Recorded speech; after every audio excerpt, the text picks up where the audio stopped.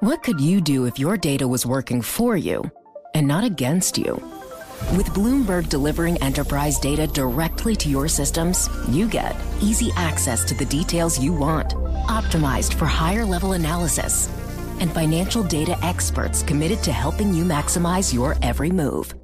Our data is made for more, so you can show the world what you're made of. Visit Bloomberg.com/enterprise data to learn more. Welcome to the Bloomberg Markets Podcast. I'm Paul Sweeney, alongside my co-host, Matt Miller. Every business day, we bring you interviews from CEOs, market pros, and Bloomberg experts, along with essential market-moving news. Find the Bloomberg Markets Podcast on Apple Podcasts or wherever you listen to podcasts and at Bloomberg.com/podcast. Danielle DiMartino Booth, let's get right to her. She's the CEO and Chief Strategist for Quill Intelligence, also a former advisor at the Federal Reserve Bank of Dallas. So Danielle, thanks so much for taking the time. I guess where I want to start with is, during the press conference from Fed Chairman Powell, there's obviously questions about potentially a recession, slowing growth, and he took a pretty aggressive tact in pushing back on that narrative. What's your take? What do you think he's trying to do? Well, I think he's trying to do his job, which is to use Fed speak to its fullest and to induce confidence in the markets and induce confidence among those who are listening to him to say, we've got this under control. We're going to be able to navigate a soft landing. And of course, today we've heard that from Governor Waller, we've heard the month July in terms of when they're looking at starting that balance sheet runoff. That would explain why they use the phrase coming months. So clearly they think that this spate of inflation that's induced by Russia invading Ukraine is going to be short-lived and possibly be coming off by the time we get towards the end of summer. Was he doing his job last year, Danielle? Oh, gosh, no. Heavens, no. No. No, you just saw first-time home buyers decrease to 29% from 31%. The National Association of Realtors, Lawrence Yun, said that a payment in February was 28% higher than it was a year earlier. At a minimum, you could say, you know what, we'll hold off on Treasury runoff, but we'll go ahead and be responsible to home buyers who cannot buy homes because they're too expensive. We'll be responsible and let those mortgage backs start to run off by themselves before Treasuries. So, Danielle, what do you take of this new wrinkle, I guess, just from an economic perspective, into the equation, which is a hot shooting war in Eastern Europe? If I'm the Federal Reserve, I've got inflation, I've got slowing growth, now I've got this geopolitical risk. How do you think that factors into the Fed's calculus? Well, it should obviously be a factor, right? This is a new idiosyncrasy that's going to affect confidence. Bank of America has their own proprietary confidence gauge. It fell to the lowest in history in the week through March 13th. So there's clearly a dent being made, and people are watching the headlines, and they're disturbing. I get that. But the primary source of economic news out of the situation is that it's pushing inflation higher. And I think that that's a greater offset, and that they should look at it through that lens because of the high starting point of gasoline prices rising 38% year over year in February CPI. Yeah, I just filled up on the way to work today for well over $5 a gallon, which I guess I should consider myself lucky because the Germans are hoping for legislation that lowers their gas bills to $8 a gallon. They feel like that should be the high. I get concerned when we start throwing around price fixing because central bankers all talk to each other. So I don't want anybody getting any ideas here in the United States about price fixing. You can look back and Google Nixon and price fixing and see how that ended. No, agree 100%. The thing is, the price is already fixed in Germany because like 95% of what you pay at the pump is taxes.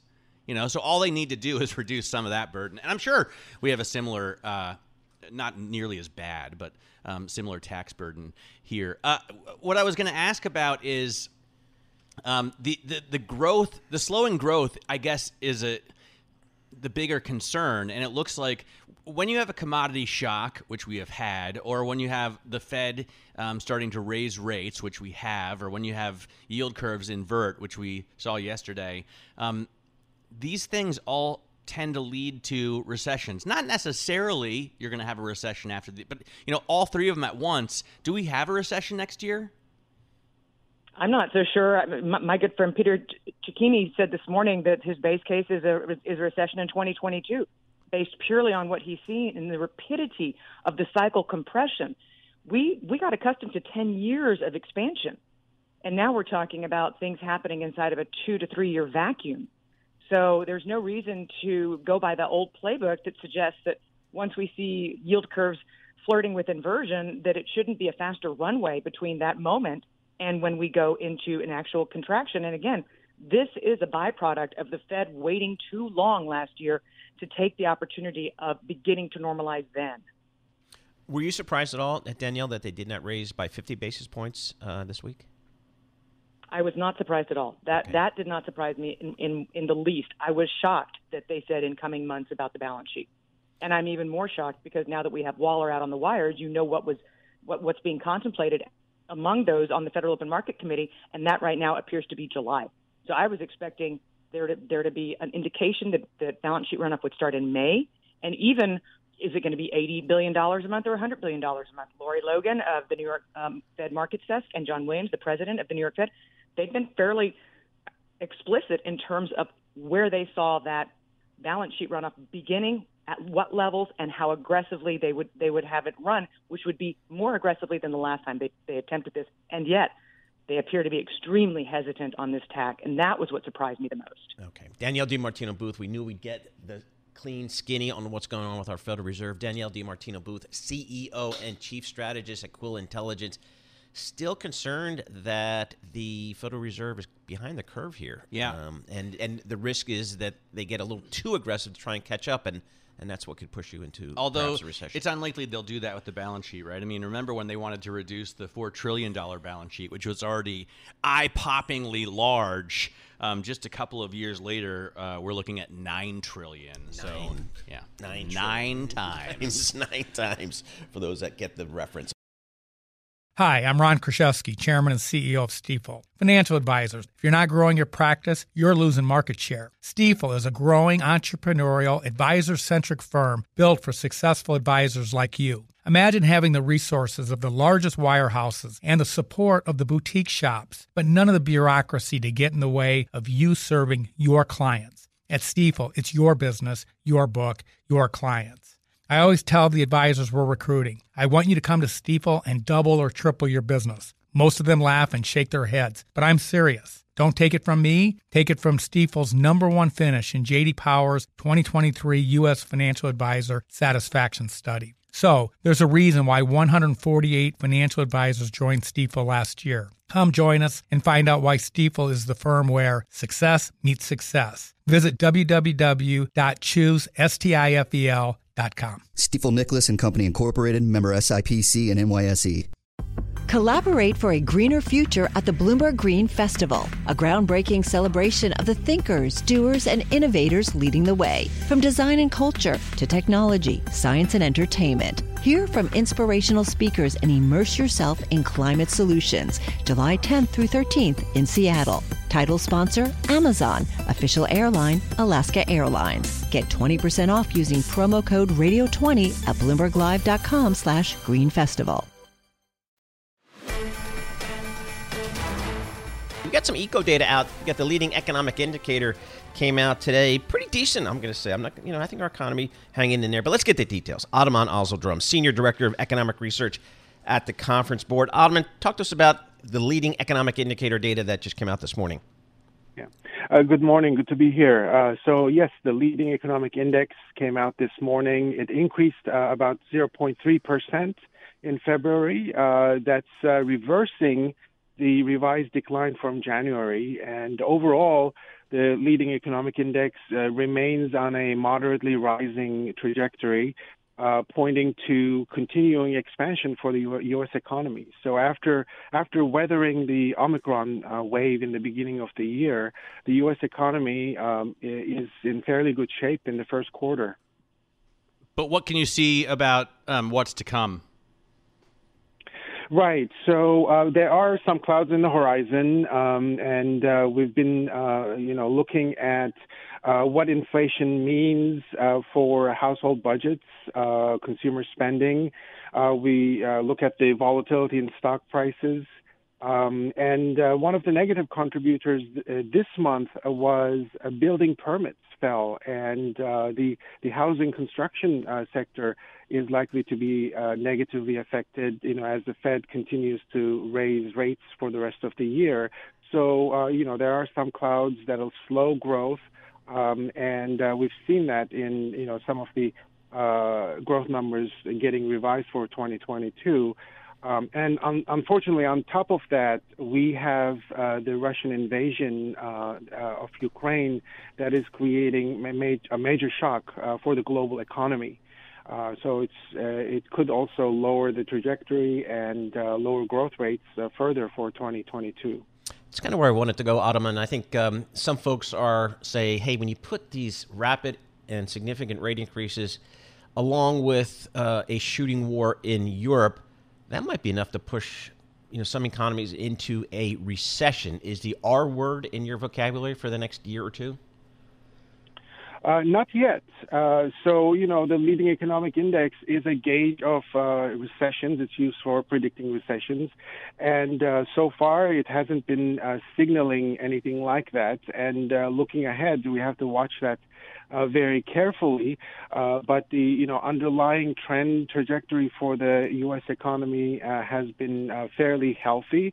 And even though revising growth rates down to around 3% for 2022, we are still looking at pretty robust, above average growth rates. In terms of what the Fed does here, do you get the idea that this is hurting the leading indicators? It does create a potential downward risk for many leading indicators, as well as for the economy, of course. That's what we're trying to measure here. So as those rates start to go up to fight inflation, we're going to begin to see the impact starting out, spilling over into mortgage rates and credit card rates. And those are the channels or mechanisms that work to slow the economy and attempt to control inflation. So we will begin to see some of that, but compared to the negative effect of uncontrolled inflation on consumers' purchasing power, it might be preferable. Yep. All right, Ataman, thank you so much for joining us and breaking down some of this leading economic indicator data. Ataman Ozdrum, Senior Director of Economic Research at the Conference Board. All right, Matt, here you go. You go get your Bachelor's of Science in Mechanical Engineering from Berkeley.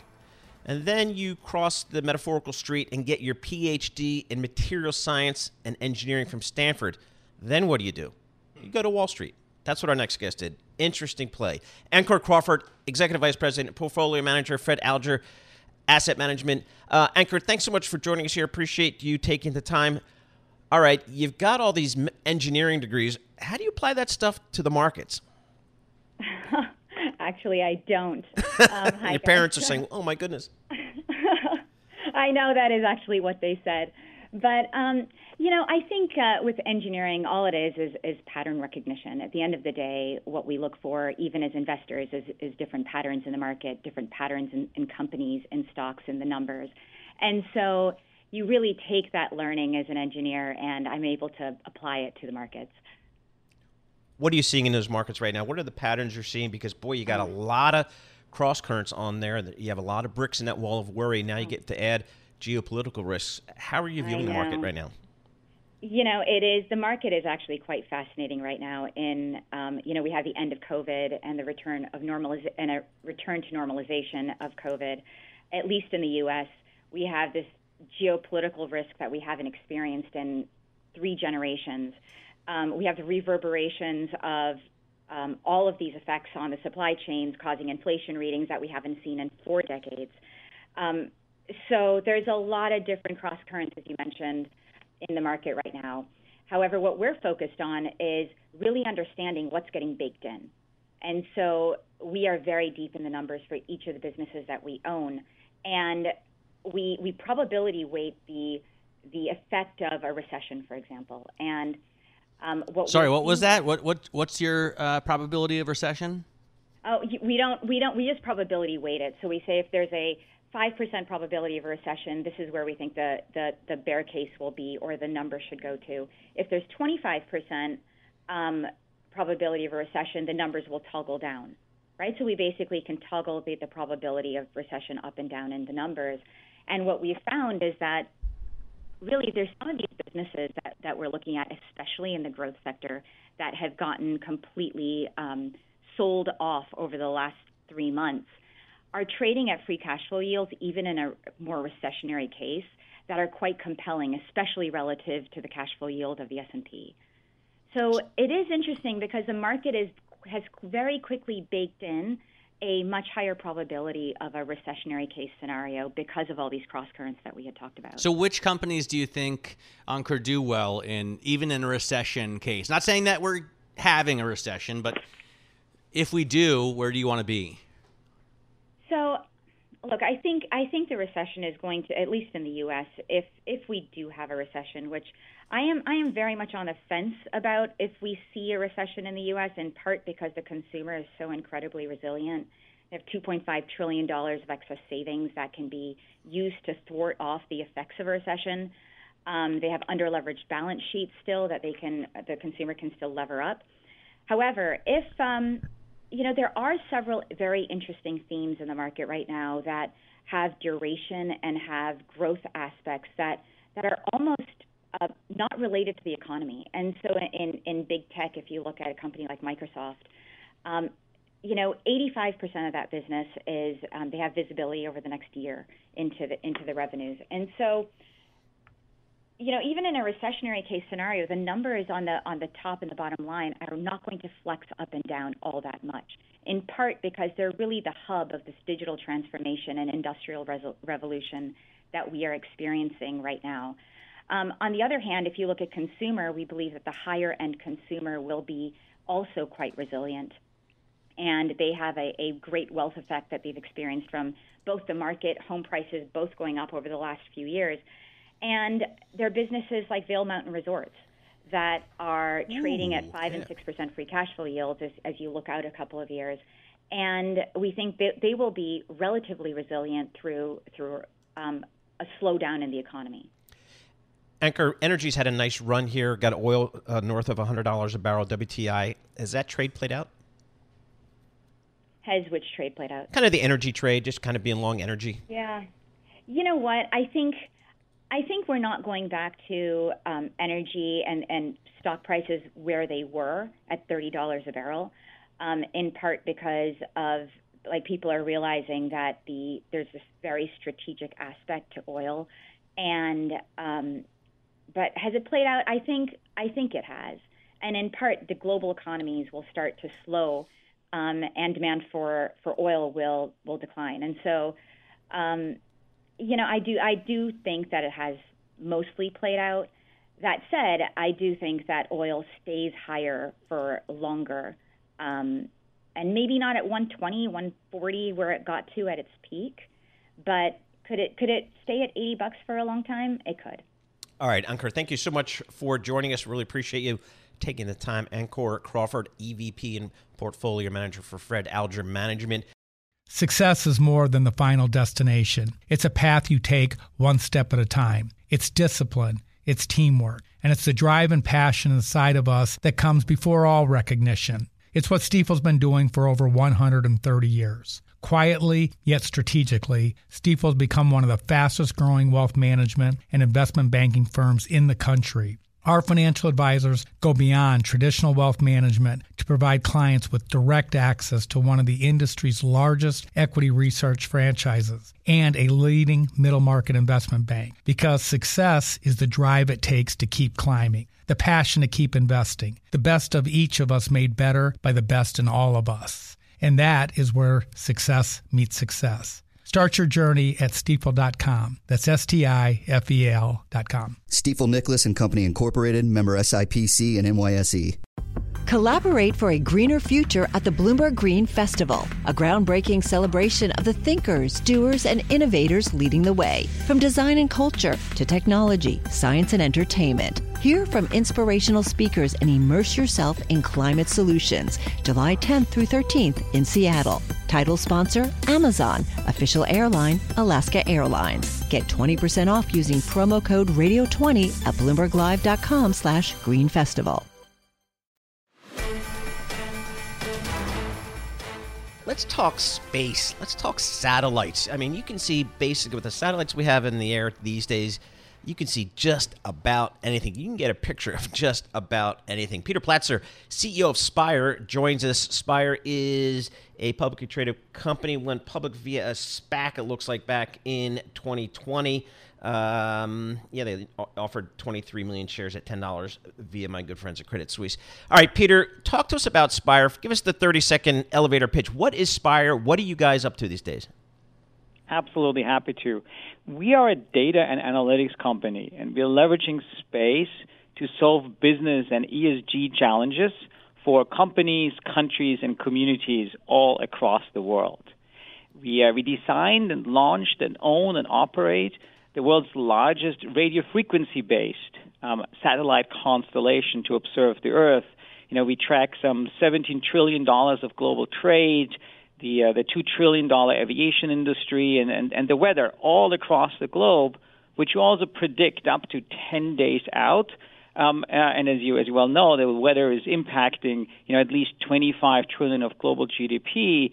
And with climate change, that is just getting more extreme, almost every single week, I want to say. We serve. What about war, today, Peter? Do you watch this war? Yes, we do. It is with data and insights from space that the truth and transparency can be shed on such a global conflict. And I think we have been witnessing this really firsthand as it relates to the situation in the Ukraine right now, with commercial companies like Spire really bringing that data and transparency to the world. Our data has been used by humanitarian efforts, by the media to bring that knowledge and transparency, as well as some other areas, as I'm sure you can probably imagine, and really being able to participate, helping people and humanity in this particular situation. As a European, I'm from Austria, is something that is very, very meaningful to me personally. So, Peter, the supply chain, global supply chain, has been a big, big issue for the world's economies. It's a global story. People are always trying to figure out where are the ships, where are the trucks, where are the trains. How have you kind of taken a look at that side of the business? So supply chain is a very, very nice industry for us from a customer perspective. We track all of the world's ships, where they are, where they're going, what they're doing, how fast they are, where they will arrive, why they will arrive, as well as the planes. And then, as you imagine, once you are on land and transportation happens in trucks, then weather has a massive impact on potential disruptions there.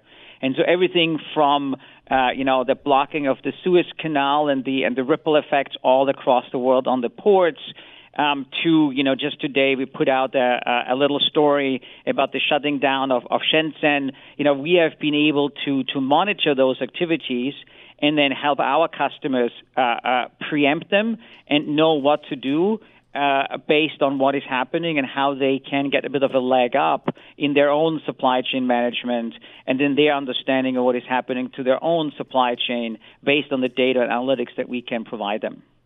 In terms of your company, your stock has come down pretty substantially over the last, 6 months. What's going on there? Honestly, if I could predict and understand the market with great certainty, I'll probably spend more time in Vegas and rather than helping our customers. But I think there's probably a number of elements. One of them is certainly that we are in a very, very risk-off environment. I spent 10 years on Wall Street as a quantitative investment manager.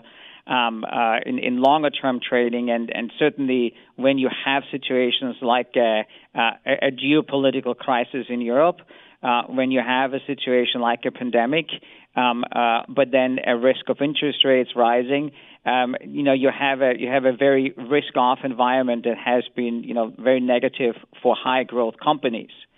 I think additionally, the products that we have serve industries that are vast and large, but they're not, top of mind for people. I mean, you started off by talking about the pictures that you can get from satellites, but the data that we do that cover, for example, a $400 billion fishing industry, that's just not as much top of mind. And I think I need to do a better job in bringing that to life with people. Well, and what's the growth outlook? I mean, what kind of revenues are you expecting, say, this year, and what do the margins look like? Yeah, so we had a very, very strong finish to the year. We exceeded guidance both on the top line and bottom line elements, so reaching the very top of it. Fourth quarter revenue was $15 million, up 106% year over year. We reached $71 million almost of annually recurring revenue, which was a 96% year-over-year increase. Guidance for this year on the revenue side is $85 to $90 million of revenue, which is a year-over-year growth rate of over 100% at the midpoint. So growth is really, really phenomenal. We see the demand in every single one of our segments. We see it in the maritime, the aviation, the weather, as well as the space services segment. And we continue to drive, very, very aggressively to profitability despite that high growth rate. Hey, Peter, thanks so much for joining us. Really interesting company. Peter Platzer, CEO of Spire. Again, that trades on the New York Stock Exchange, SPIR. Thanks for listening to the Bloomberg Markets Podcast. You can subscribe and listen to interviews at Apple Podcasts or whatever podcast platform you prefer. I'm Matt Miller. I'm on Twitter at MattMiller1973. And I'm Paul Sweeney. I'm on Twitter at PT Sweeney. Before the podcast, you can always catch us worldwide at Bloomberg Radio. What could you do if your data was working for you and not against you? With Bloomberg delivering enterprise data directly to your systems, you get easy access to the details you want, optimized for higher-level analysis, and financial data experts committed to helping you maximize your every move. Our data is made for more, so you can show the world what you're made of. Visit Bloomberg.com/enterprise data to learn more.